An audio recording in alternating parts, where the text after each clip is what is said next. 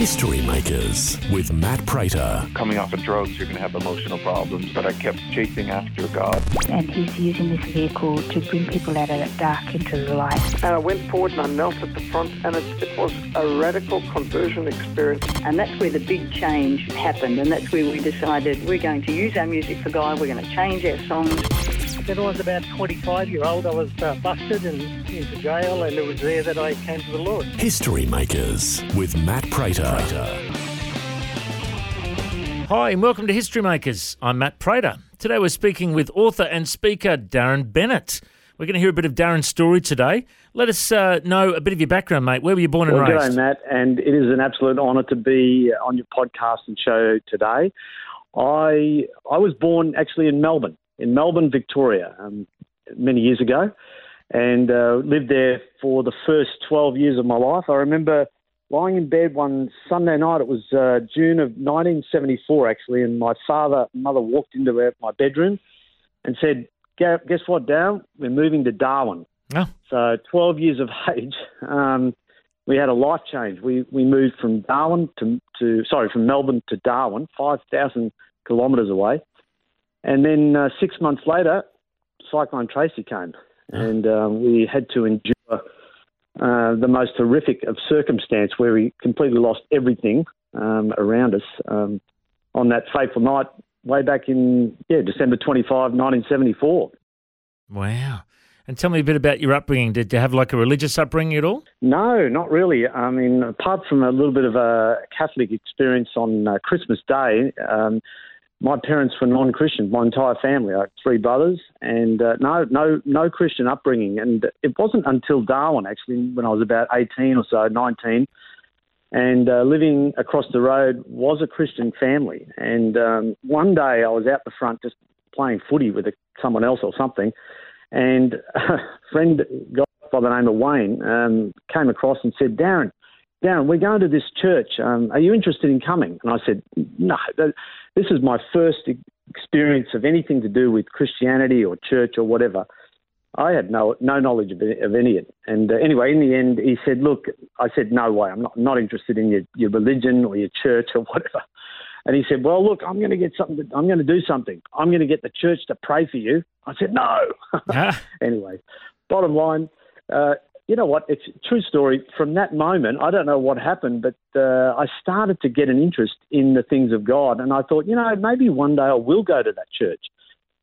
Anyway, cut a long story short, I 6 months later, I was on a bus. I bussed myself around. I took a trip around Australia from Darwin, and I landed in Melbourne. And as I was sort of on this trip, I sort of had my interest in God and my interest in wanting to go to a church actually grew to the point where I got to Melbourne about 3 months into my trip, and I looked up the Yellow Pages and found a church called Richmond Temple, of all things. Actually, it was Richmond Assemblies of God, but that was the name of the church back then in the early 80s. And I decided there and then I'm going to go the next day. So I walked into this church with fear and trepidation, and it was about 500 people there, and I was blown away by what I saw. People were singing and were actually enjoying church, which was a new thing for me. And anyway, that day, Pastor Philip Hills shared the gospel, and I had an actual genuine encounter with God.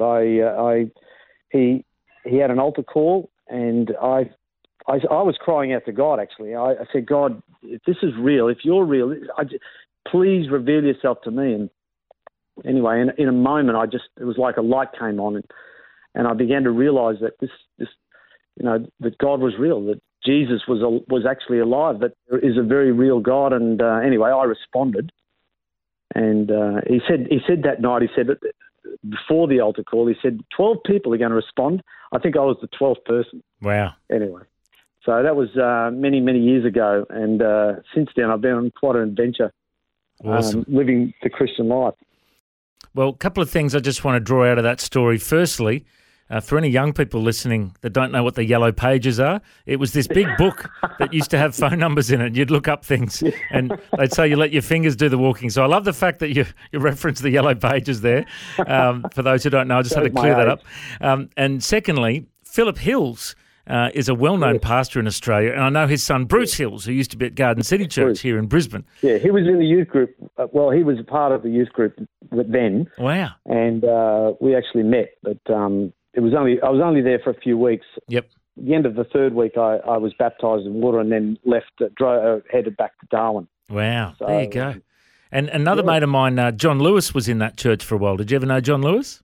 I know of John Lewis. Yeah, great preacher. Yep, great guy. Yeah, I've met him, but I don't know him very well. But incredible preacher back in the day. I don't know what he's up to now, but John has gone on to be with the Lord, and he has shared very publicly how he had a dramatic conversion at Richmond Temple back in the days. So it's amazing the good fruit coming out of that church. So I'm just curious to know a bit about. So you only spent a few weeks there, but what was it like, being completely unchurched, joining this crazy bunch of Christians that danced and sang and, prayed out loud and everything? What was it like?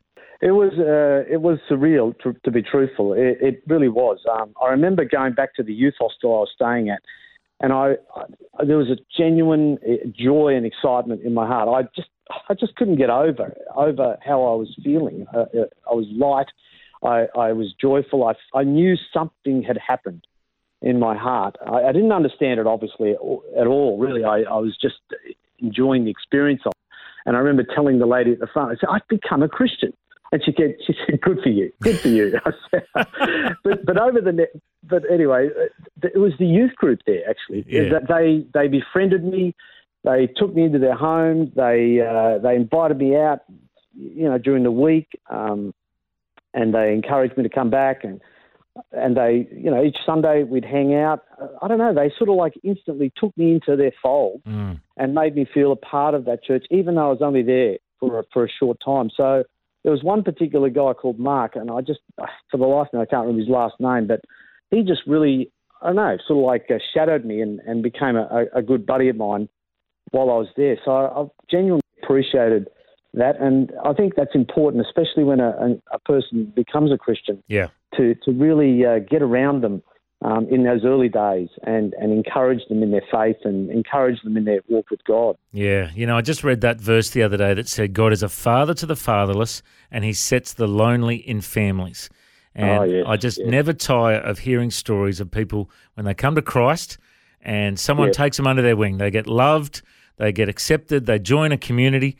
And, that's what this world needs. People are so lonely and so isolated. They need community and family, and that's what the church provides. So tell us the next steps for you. So after joining the church there for a few weeks, you went back. Did you find another church? Or?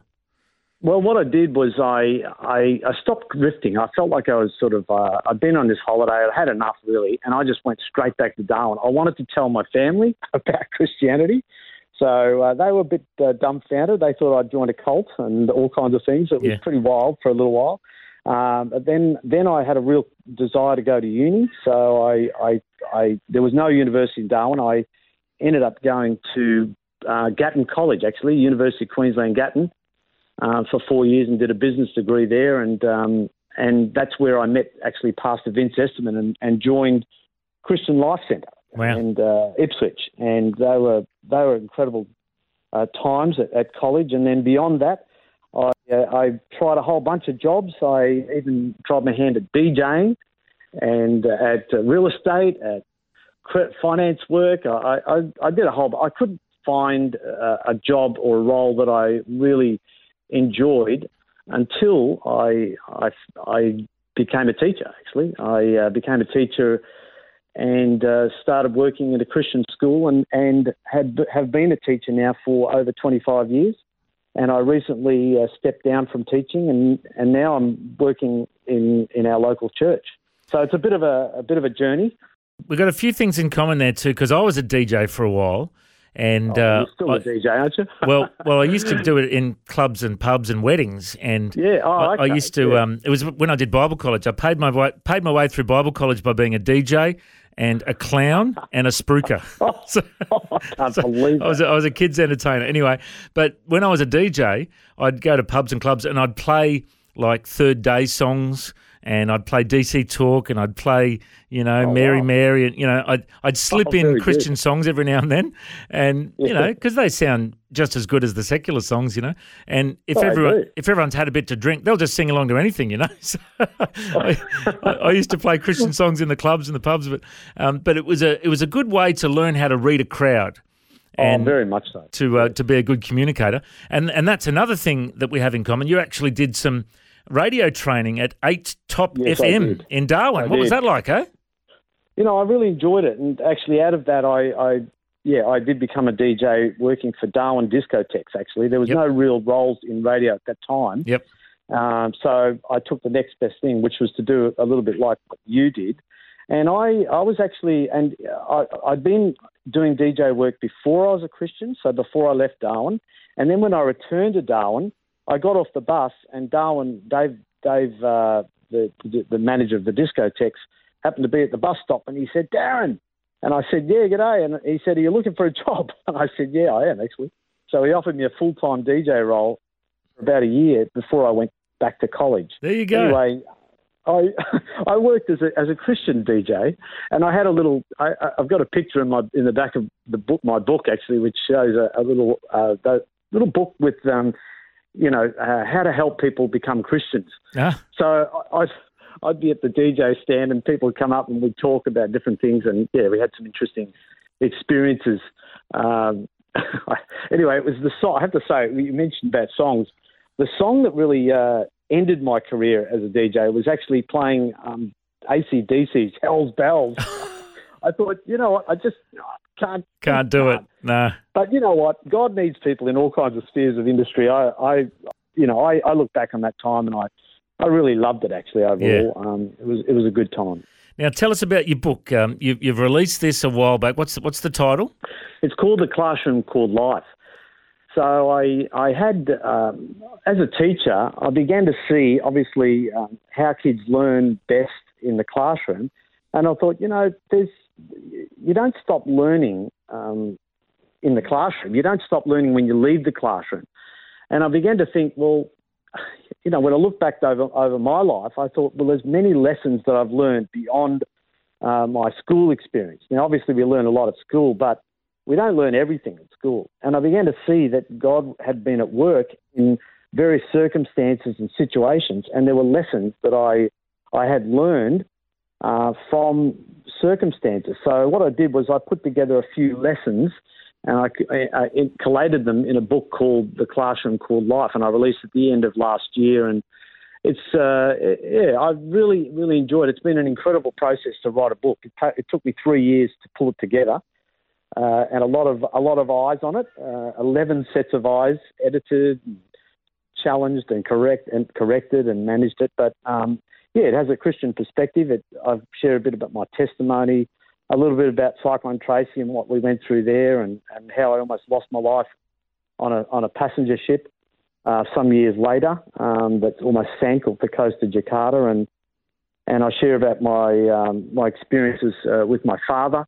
As he passed away not so long ago. And look, it's just a collection of stories around not just my life, but people that I've met and some of the incredible experiences that they've had in their life. One example is a guy called Don. I know Don. He lives around my area, and he was on the Granville train. He travelled that train for many, many years as a book restorer. And he for the Sydney Library, and he caught that train every single day, and he sat in that carriage. Anyway, on the very day that it hit the Bold Street Bridge in 1977, he had a cold, and he decided he wasn't going to work. Yeah. And he shares an incredible story about what happened there, and how all his friends. He was on the very carriage. He knew all the people on the carriage that had lost their life or had serious injuries. And it's an incredible story about, these are sort of the mysteries of Christianity sometimes. You just don't understand why things happen. the way they do, and so that's one story that's in the book as well. So yeah, look, I thoroughly enjoyed reading it. I've almost completed a second book. It's actually working title, Classroom Called Life 2. Oh yeah, I'm still working on the title, but anyway, awesome. So that's being released at some point in 2022. Well, mate, it's so good to hear your story today and how God's been working in your life. If people want to track down Darren, you're also available to speak at events and share the gospel. I know you've been involved at Catalyst Church. You've been running Alpha courses there for many years, seeing many come to Christ, and you've got a passion for souls. So if people want to find out more, the website is darrenbennett.com.au, and they can find your book there and book you. You're happy to travel, mate? Absolutely. I really appreciate you having me on your show today, Matt. It's a real honour, I must say, and thank you so much. Awesome, Darren. Well, mate, I reckon you're a history maker. Thanks so much for joining us. Thank you. If you'd like to hear this conversation again, listen online anytime at historymakersradio.com. There you'll also find links to all of our social media channels, and you can subscribe to our iTunes podcast. History Makers is a faith-based ministry, and we want to thank everyone for their generous support. If you've got a suggestion of anyone we should interview, send us an email, info@historymakersradio.com. God bless. I'm Matt Prater, and my challenge to you now is to go and make history.